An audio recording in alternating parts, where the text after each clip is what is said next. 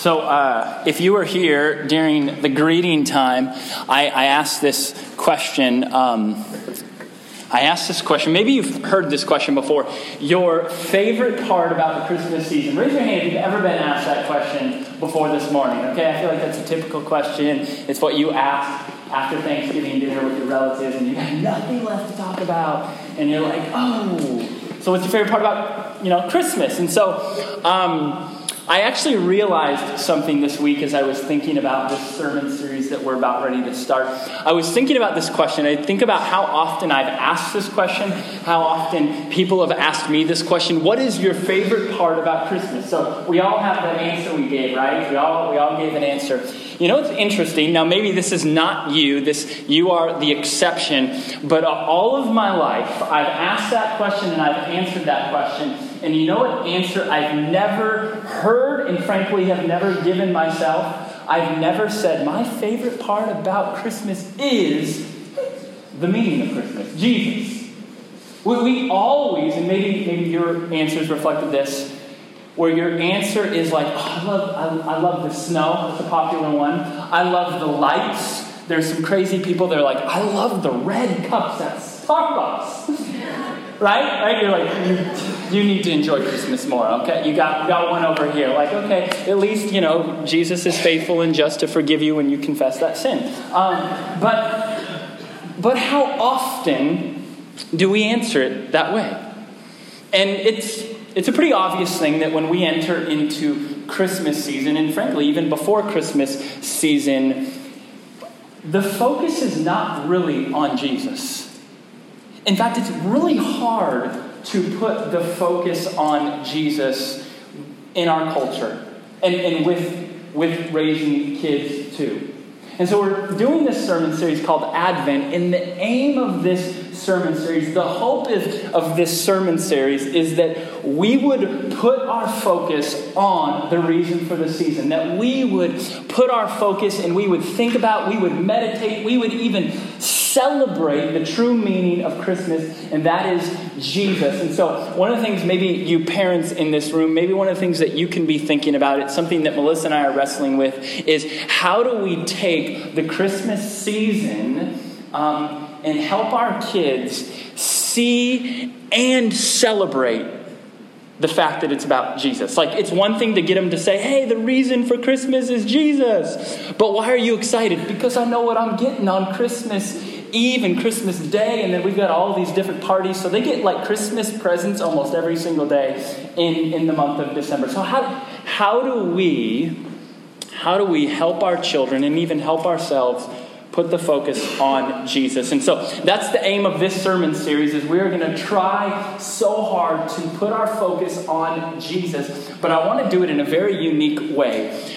Two different ways I want to do this is, you'll notice that the Christmas story, Jesus' birth, is not a normal birth narrative. It's not a normal birth story. You have this teenage girl who's pregnant, and yet she's a virgin. Okay, so we already see this is very unique here. This is not the normal story.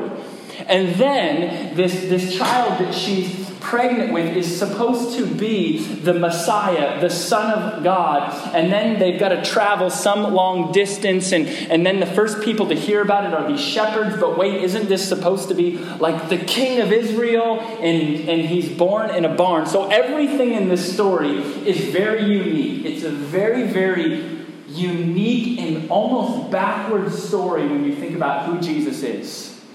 But the reason why the story of Jesus' birth takes place the way that it does is so that we can see the character of God. That the story of Jesus' birth, the fact that he's born in a barn, in a manger, tells us something about who God is. The fact that shepherds are the first ones to show up tells us something about who God is. The fact that they have to travel this really long distance tells us something about who God is. And so the aim of this Advent sermon series is to look at the uniqueness of the story in a way where we can see the unique and profound character of God. That God is glorious, that God is sovereign, that God is compassionate. And today we're going to talk about God is faithful. But here's what I'm most excited about. The kind of unique way we're going to look at this story is, if you have your Bibles, it looks like every single one of you do. Good job. Or your electronic Bible. Where in your Bible, where does the story begin about Jesus' birth? Like boom, right there. You have all of this. One of the things I'm not sure we realize is that when we talk about Jesus' birth, we are 2/3 through the story. So yes, the story of Jesus' birth starts right here, but what I want us to see and what we're going to be aiming towards doing in this month is we're going to see how the story of Jesus' birth actually starts all the way at the beginning through here. And so today, I've got a tall task.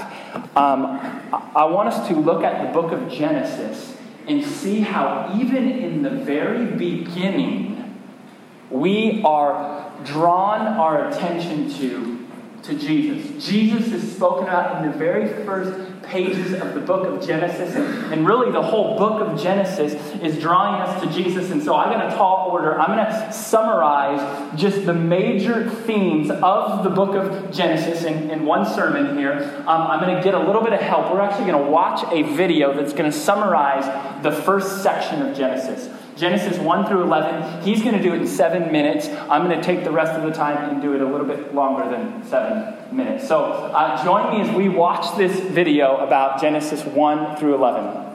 The book of Genesis. It's the first book of the Bible, and its storyline divides into 2 main parts.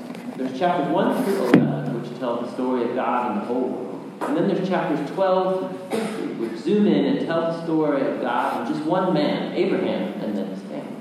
And these 2 parts are connected by a hinged story at the beginning of chapter 12. And this design, it gives us a clue to how to understand the message of the book as a whole and how it introduces the story of the whole Bible. So the book begins with God taking the disorder and the darkness described in the second sentence of the Bible. And God brings out of it order and beauty and goodness and makes a world where life can flourish. And God makes these creatures called humans, or Adam in Hebrew. He makes them in his image, which has to do with their role and purpose in God's world. So the humans are made to be reflections of God's character out into the world. And they're appointed as God's representatives to rule his world on his behalf.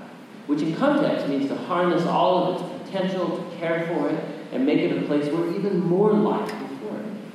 God blesses the humans. It's a key word in this book. And he gives them a garden. It's like a place from which they begin starting to build this world. Now the key is that the humans have a choice about how they're going to go about building this world. And that's represented by the tree of the knowledge of good and evil. Up till now, God has provided and defined what is good and what is not good. But now God is giving the humans the dignity and the freedom of choice. Are they going to trust God's definition of good and evil, or are they going to seize autonomy and define good and evil for themselves? And the stakes are really high. To rebel against God is to embrace death, because you're turning away from the giver of life himself. This is represented by the tree of life. And so in chapter 3, a mysterious figure, a snake, enters into the story. The snake's given no introduction other than it's a creature that God made. And it becomes clear that it's a creature in rebellion against God, and it wants to lead the humans into rebellion against death. The snake tells a different story about the tree and the choice. It says that seizing the knowledge of good and evil are not going to bring death, that it's actually the way to life and becoming like God themselves. Now the irony of this is tragic, because we know that humans, they're already like God. They were made to reflect God's image. But instead of trusting God, the humans seize autonomy, they take the knowledge of good and evil for themselves, and in an instant, the whole story spirals out of control. The first casualty is human relationships. The man and the woman, they suddenly realize how vulnerable they are. Now, they can't even trust each other. And so they make clothes and they hide their bodies from one another. The second casualty is that intimacy between God and the humans is lost. So they go run and hide from God, and then when God finds them, they start this game of blame shifting about who rebelled first. Now right here the story stops, and there's a series of short poems where God declares to the snake and then to the humans the tragic consequences of their actions. God first tells the snake that despite its apparent victory, it is destined for defeat, to eat dust. God promises that one day a seed or a descendant will come from the woman who's going to deliver a lethal strike to the snake's head. Which sounds like great news, but this victory is going to come with a cost, because the snake too will deliver a lethal strike to the descendant's heel as it's being crushed. It's a very mysterious promise of this wounded victor. But in the flow of the story so far, you see this is an act of God's grace. The humans, they've just rebelled, and what does God do? He promises to rescue them. But this doesn't erase the consequences of the humans' decision. So God informs them that now every aspect of their life together, at home and out in the field, is going to be fraught with grief and pain because of the rebellion, all leading to their death. From here, the story then spirals downward. Chapters 3 through 11, they trace the widening ripple effect of the rebellion and of human relationships fracturing every level. So there's a story about two brothers, Cain and Abel. Cain is so jealous of his brother that he wants to murder him. And God warns him not to give in to the temptation, but he does anyway. He murders him in the field. So Cain then goes on to build a city where violence and oppression reign. And this is all epitomized in the story of Lamech. He's the first man in the Bible to have more than one wife. He's accumulating them like property. And then he goes on to sing a short song about how he's more violent and vengeful than Cain ever was. After this, we get an odd story about the sons of God, which could refer to evil angelic beings, or it could refer to ancient kings who claimed that they descended from the gods. And like Lamech, they acquired as many wives as they wanted, and they produced the Nephilim, these great warriors of old. Whichever view is right, the point is that humans are building kingdoms that fill God's world with violence and even more corruption. In response, we're told that God is broken with grief. Humanity is ruining his good world, and they're ruining each other. And so out of a passion to protect the goodness of his world, he washes it clean of humanity's evil with the great flood. But he protects one blameless human, Noah, and his family, and he commissions him as a new Adam. He repeats the divine blessing and commissions him to go out into the world. And so our hopes are really high, but then Noah fails too, and also in a garden. He goes and he plants a vineyard, and he gets drunk out of his mind. And then one of his sons, Ham, does something shameful to his father in the tent. And so here we have our new Adam, naked and ashamed, just like the first. And the downward spiral begins again. It all leads to the foundation of the city of Babylon. The people of ancient Mesopotamia, they come together around this new technology they have, the brick. And they can make cities and towers bigger and faster than anybody's ever done before. And they want to build a new kind of tower that will reach up to the gods, and they will make a great name for themselves. It's an image of human rebellion and arrogance. It's the garden rebellion now writ large. And so God humbles their pride and scatters them. Now this is a diverse group of stories, but you can see they're all exploring the same basic point. God keeps giving humans the chance to do the right thing with this world, and humans keep ruining it. And these stories are making the claim that we live in a good world that we have turned back, that we've all chosen to define good and evil for ourselves, and so we all contribute to this world of broken relationships, leading to conflict, violence, and ultimately death. But there's hope. God promised that one day a descendant would come, the wounded victor who will defeat evil at its source. And so despite humanity's evil, God is determined to bless and rescue this world. And so the big question, of course, is what is God going to do? And the next story, The Hinge, offers the answer. But for now, that's what Genesis 1 through 11 is all about. Is that not a super helpful video? Yes. Hey, I show this, and there's actually, I think, going to be a lot more to come.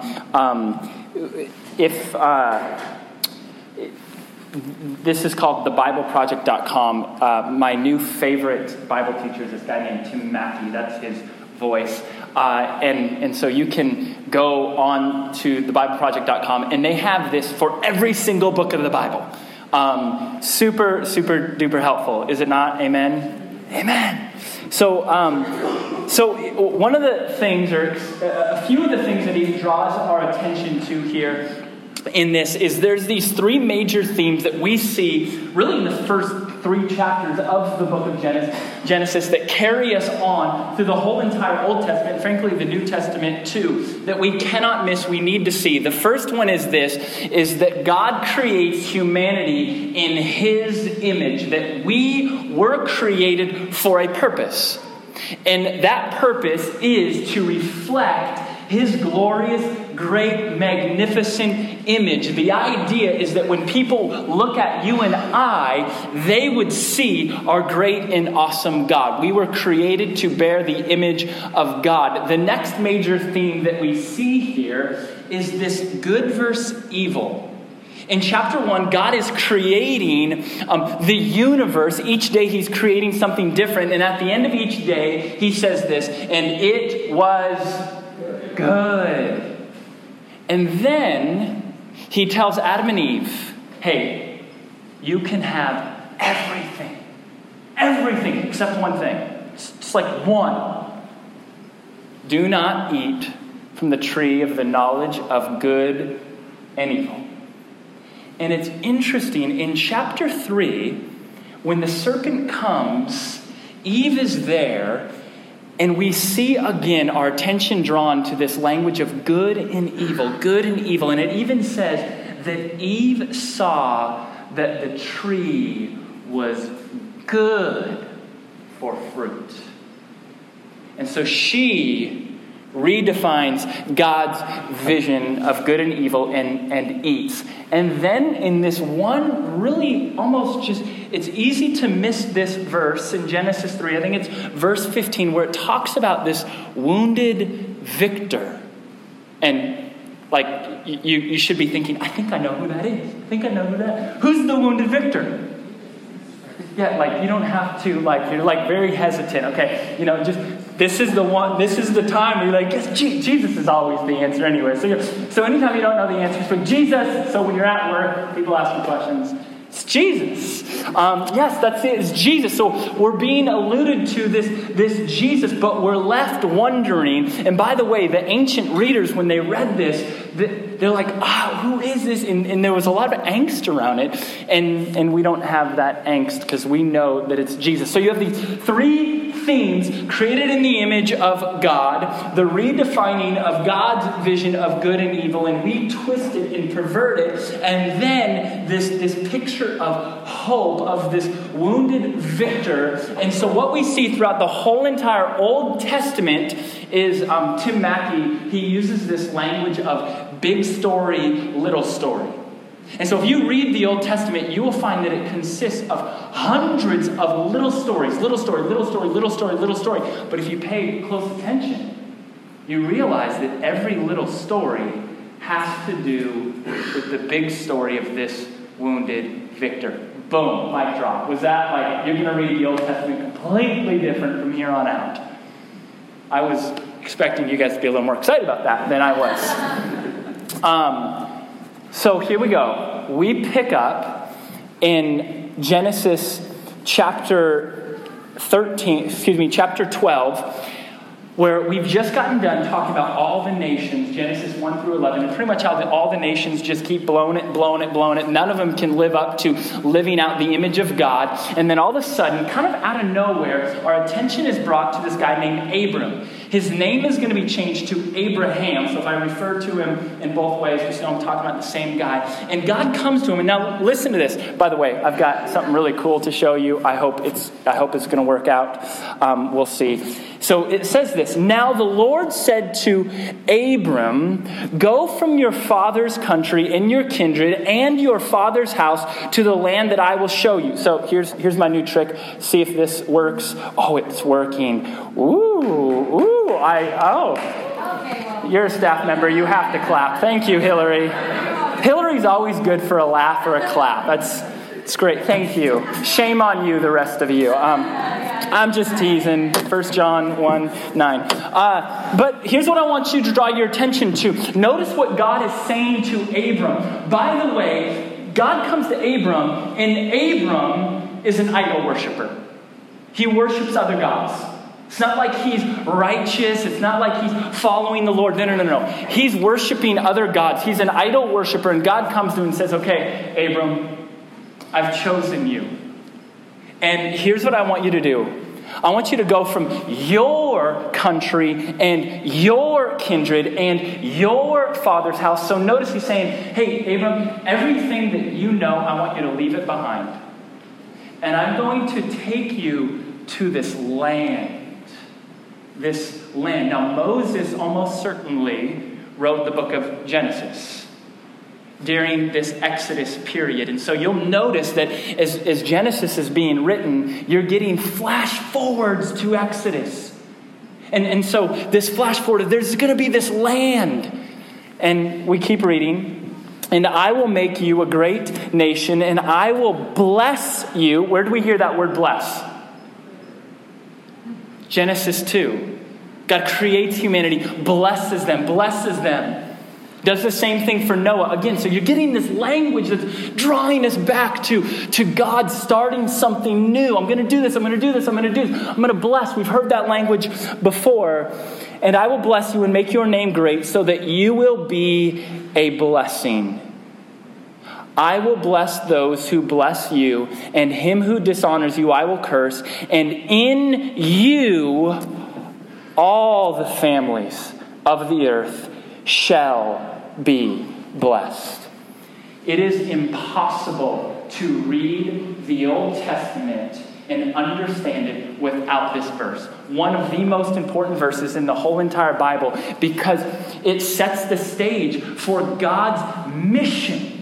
And here's the mission. Nobody is living out this created aim of reflecting the image of God. And so God comes to Abram and says, okay, you're my guy. And here's what I'm going to do. I'm going to bring you into this land. And oh, by the way, I'm going to make you into a great nation.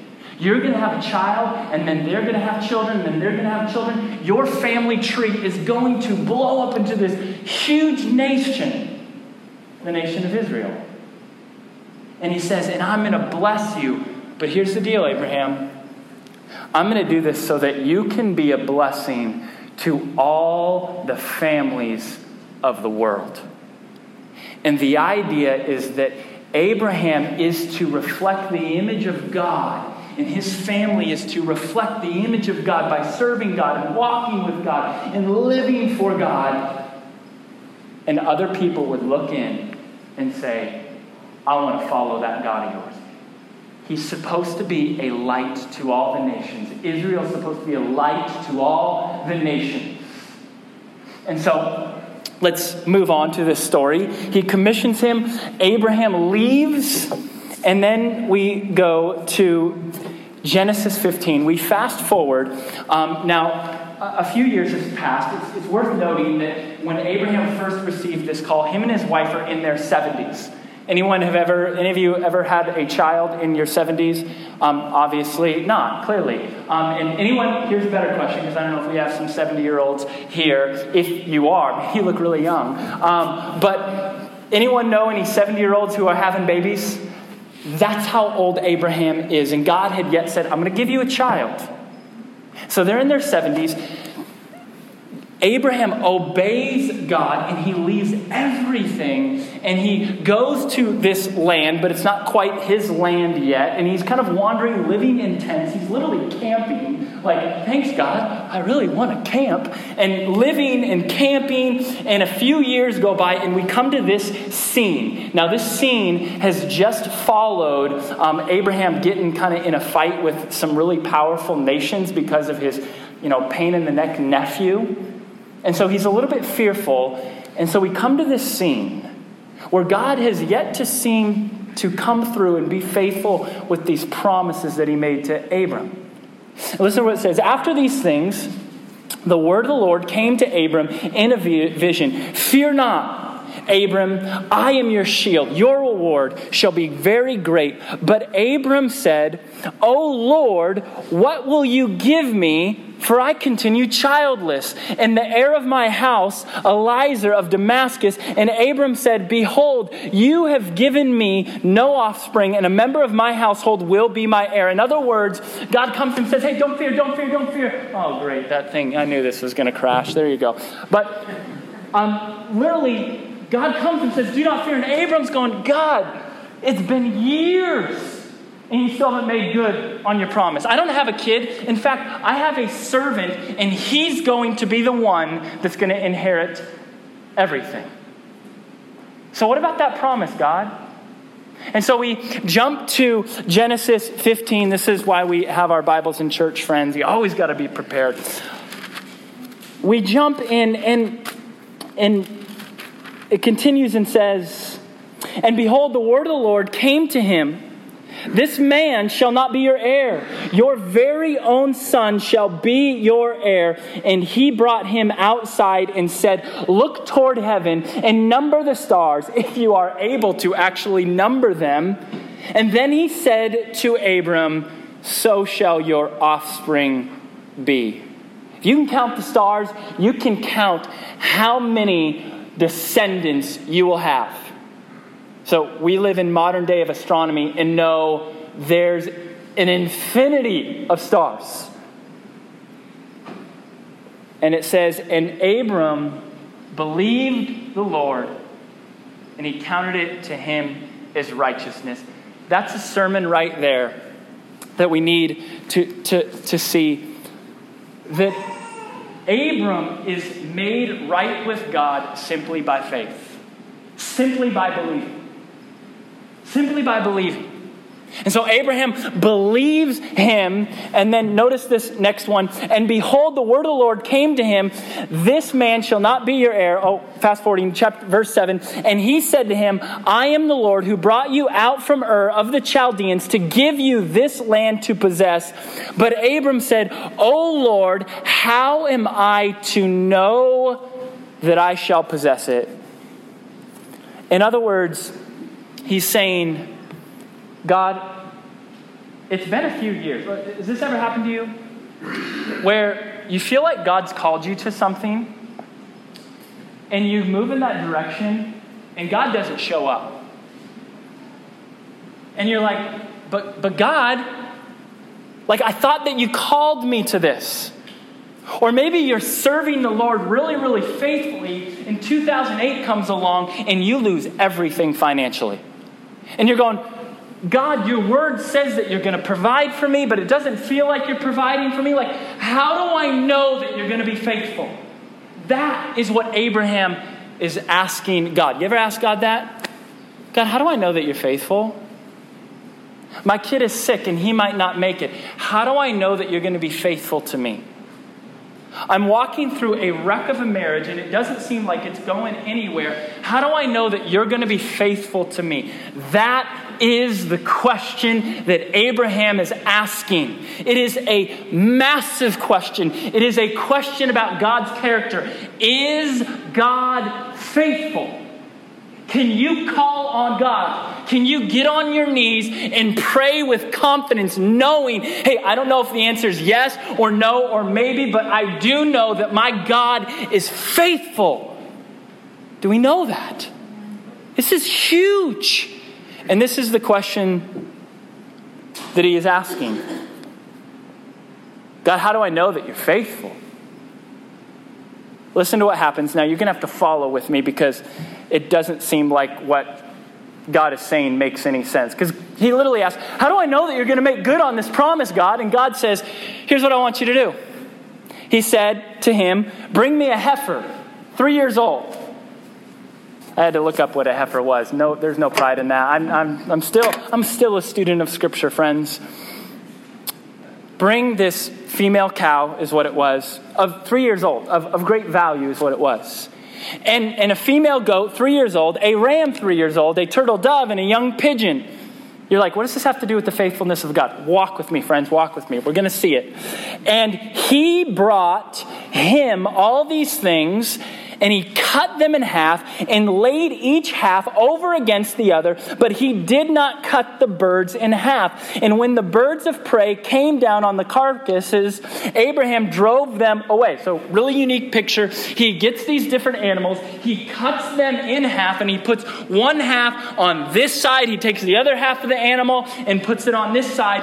And so imagine there's a little narrow path in between, and to your left and to your right are these cut open, bloody, nasty animals. And so Abraham, he does this, obeys God, and all of a sudden these vultures come down and he's driving them away. And Abraham's going like, my God is crazy. Like, what is happening here?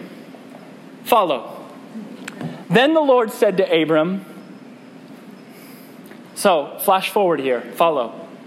Then the Lord said to Abraham, know for certain that your offspring, which you don't even have yet, you don't even have any kids, know for certain that your offspring will be sojourners in a land that is not theirs and will be servants there. They will be afflicted for 400 years. Anyone know what this is referring to? Slavery in Egypt. By the way, it's worth noting that God makes this promise to Abraham and says, it's going to be 400 years before much of it's going to happen. And in the midst of it, you're actually going to be in slavery. And so there is this discomfort of sorts of like God's going to make good on his promise, but it's not going to be easy. Anyone realize that walking with Christ is not the easiest thing in the world? He says, okay, this is going to happen. Your people are going to go into slavery for 400 years, but God says, I will bring judgment on the nation that they serve. And afterwards, they shall come out with great possessions.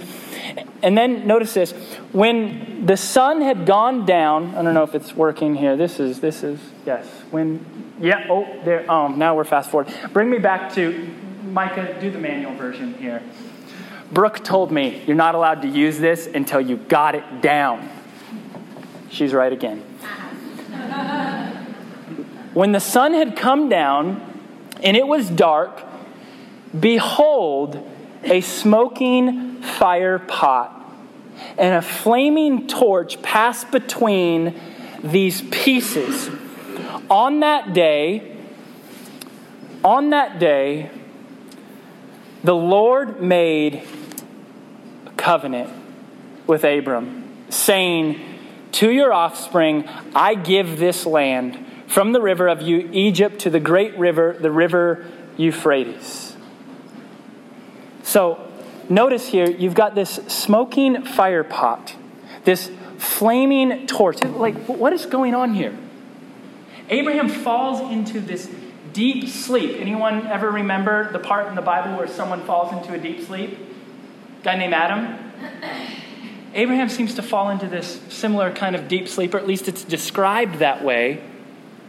And he has this dream. And in this dream, he's got these animals that have been cut in pieces, and there's this smoking, flaming pot going through these pieces. What's going on here? It's helpful to understand that in ancient times, when certain people groups or rulers wanted to make a covenant with another people group, like, hey, we should kind of come together, combine our armies, have an alliance of sorts. So like, if you get attacked, we'll help you. If we get attacked, you help us. So the way that they would make covenants is they would literally take these animals, they would cut them in half, and they'd put some on this side, some on that side. You would walk through side by side, making a covenant with one another. And the word picture is this: I will hold to this covenant we are making. And both of them would walk through, and it was their way of saying, if I break this covenant, may I be like this dirty mess right here. It was a word picture of, I will covenant myself to you in the promises we have made. Side by side we will walk by, and if I break the covenant, may I be like these cut up pieces But notice who walks through it. Abram doesn't. God is pictured as this flaming pot. The image is, remember in Exodus where God would rest, it would be like this fire over the tent. Abram doesn't walk through, only God does. Why? Because God knows that Abram is going to wake up, and not long later, he's going to go and talk with his wife, and his wife is going to be like, Abram, God is taking forever giving us a child. You know what you should do? See my servant? Go hang out with her. And Abram, in a way, disowns this covenant and sleeps with his wife's servant. And then Abram will go into this city in which he knows that his wife is pretty, even in her 70s and 80s. Wow, Sarah's got it going on of sorts. But he knows that people see his wife is pretty, and that if they know he's married to her, they'll probably kill him. And so he acts like, oh, I'm not married to her. She's my sister. And so literally, when you read the story, and we look at Abraham as this like, let's be like Abraham. Friends, don't be like Abraham. The story of Genesis are not stories to necessarily be modeled. And so Abram doesn't walk through this covenant. And it's God's way of saying, you know what? If you break this covenant, I will still be faithful.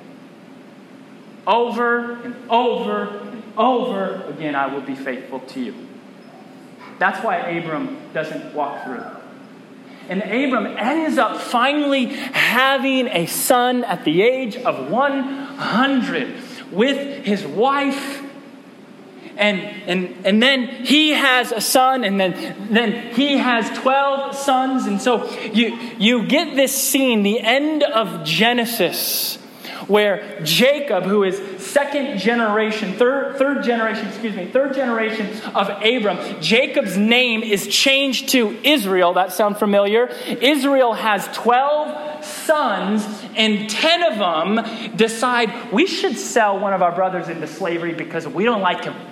And so they sell Joseph into slavery. You know this story. And he goes to Egypt. He ends up getting thrown in jail. And finally, Joseph is able to find himself, by the sovereignty of God, somehow second in command in all of Egypt. Joseph says there's going to be this massive, massive famine. We need to save up the food. And so all of Egypt, they save up all this food. And everyone around them is in deep famine. And so those 10 brothers that sold Joseph into slavery, they say, we need to go down to Egypt because we hear there's food there.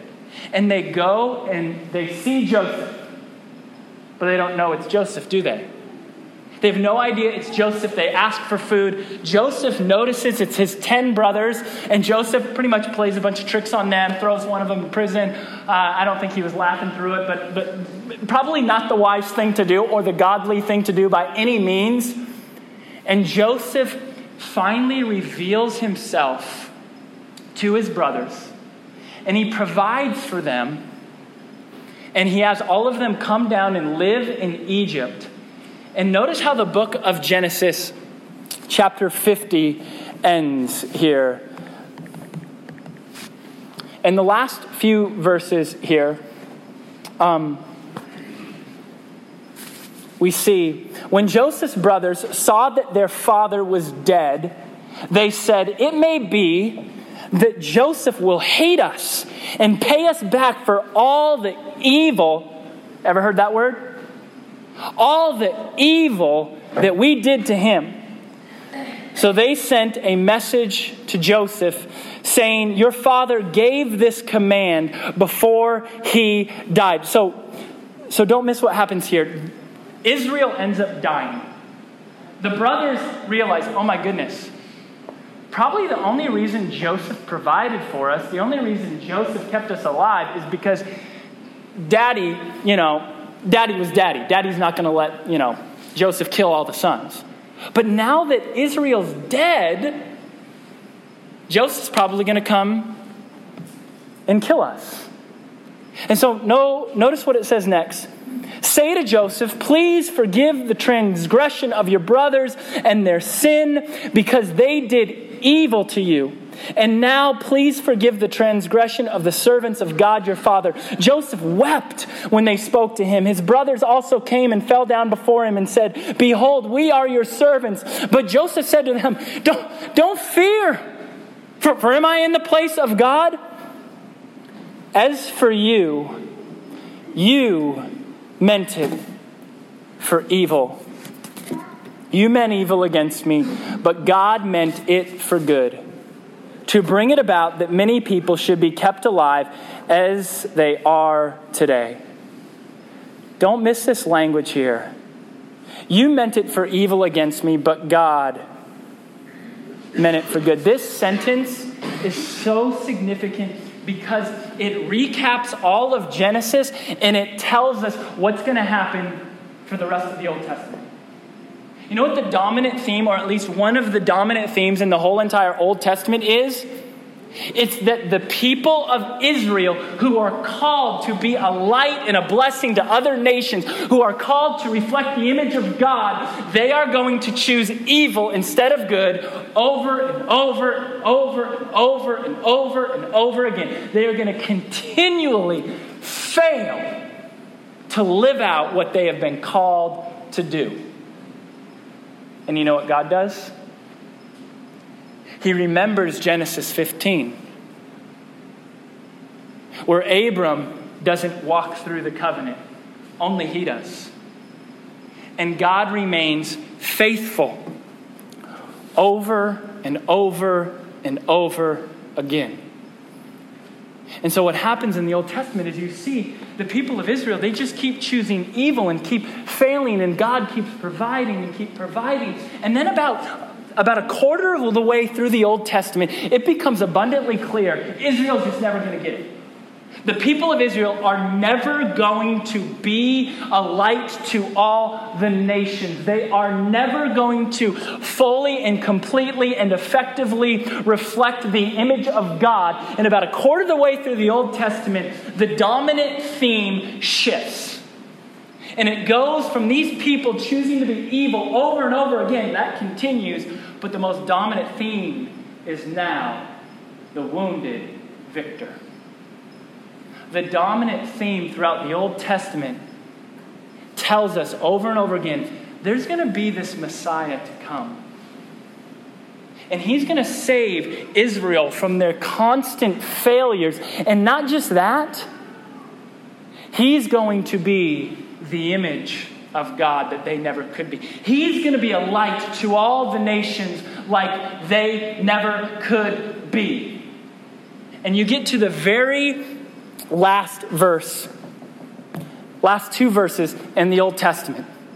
And Micah gives this prophecy. Micah says this, behold, I will send you Elijah the prophet. Remember that, Elijah the prophet.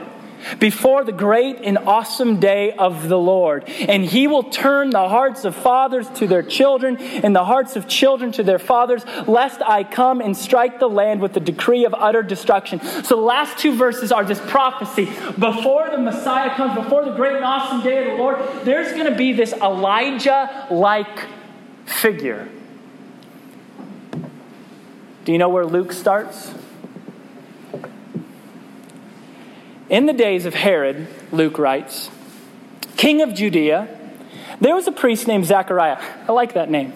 Of the division of Abijah. And he had a wife from the daughters of Aaron, and her name was Elizabeth.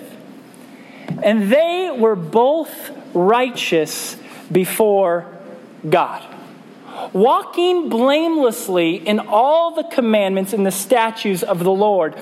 But they had no child. I think I've heard this story before. Because Elizabeth was barren, and both were advanced in years. Remember that? Remember that? Remember this?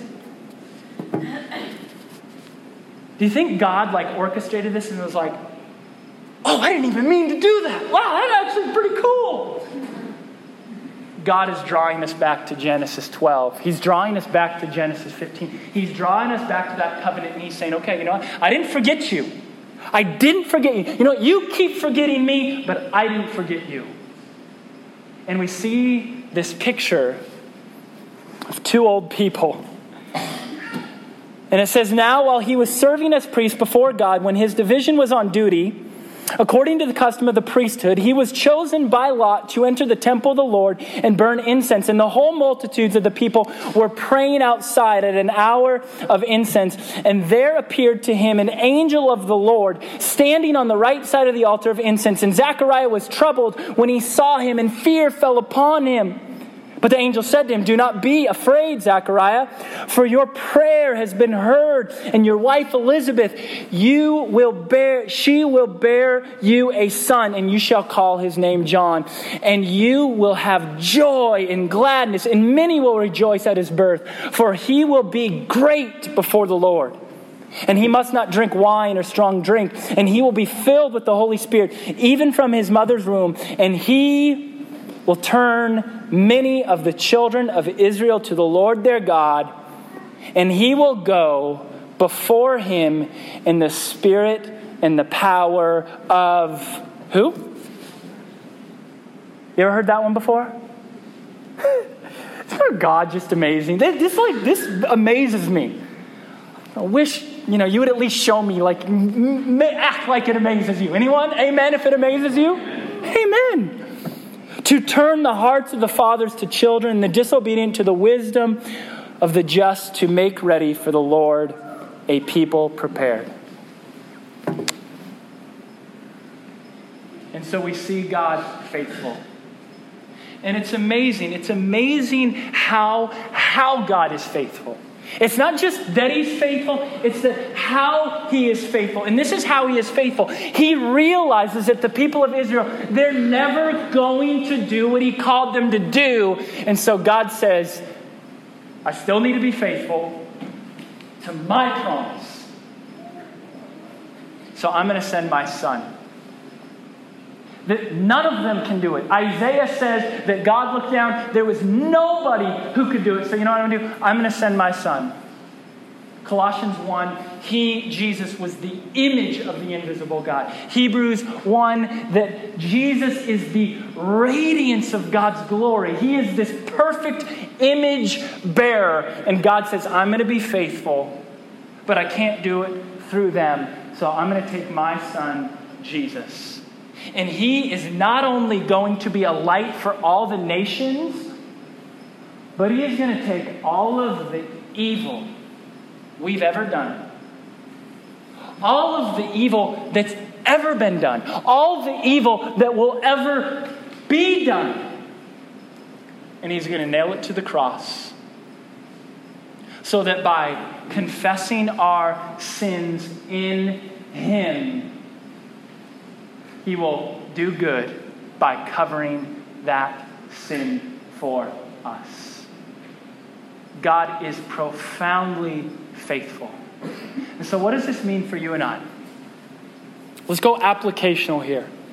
Hopefully you see that our God has a perfect track record that spans thousands of years. And he is faithful even when we're not faithful. And so what does this mean for you and I? Here's what I hope it means. I hope it means that we can be like Zechariah, who's waiting for this Messiah, but it hasn't shown up yet, but he keeps on praying and he keeps on praying. He's praying for a son even though he's in old age because he knows his God is faithful. Do you believe that your God is faithful when you get on your knees in prayer? It means, for you and I, it means that if we have sin in our life, we can go to 1 John 1:9 and confess our sins and know that he will wipe them away because of Christ. It means that when you are in the desert of your soul, we can remember, my God is faithful. And he proved that he is faithful. Not just by that covenant, but by this new covenant of Christ dying on the cross. Maybe the question is, are we faithful? Are we faithful to looking to his faithfulness? Let's pray. Father, I'm amazed. I'm amazed and overwhelmed by your faithfulness to us. I'm amazed and overwhelmed that we see this wounded victor in Genesis 3. You already knew it was going to happen, God. You already knew. And you saved us, and we thank you. So, Father, as we close with this last song, would you open our hearts and give us an amazement of your faithfulness to us? And for those of us who feel stuck, or those of us who maybe we've never trusted in Christ before in our lives, and we're going, I want to trust in that faithful God, would you draw our hearts to just confess our need for you this morning? Pray this, and everyone said, Amen.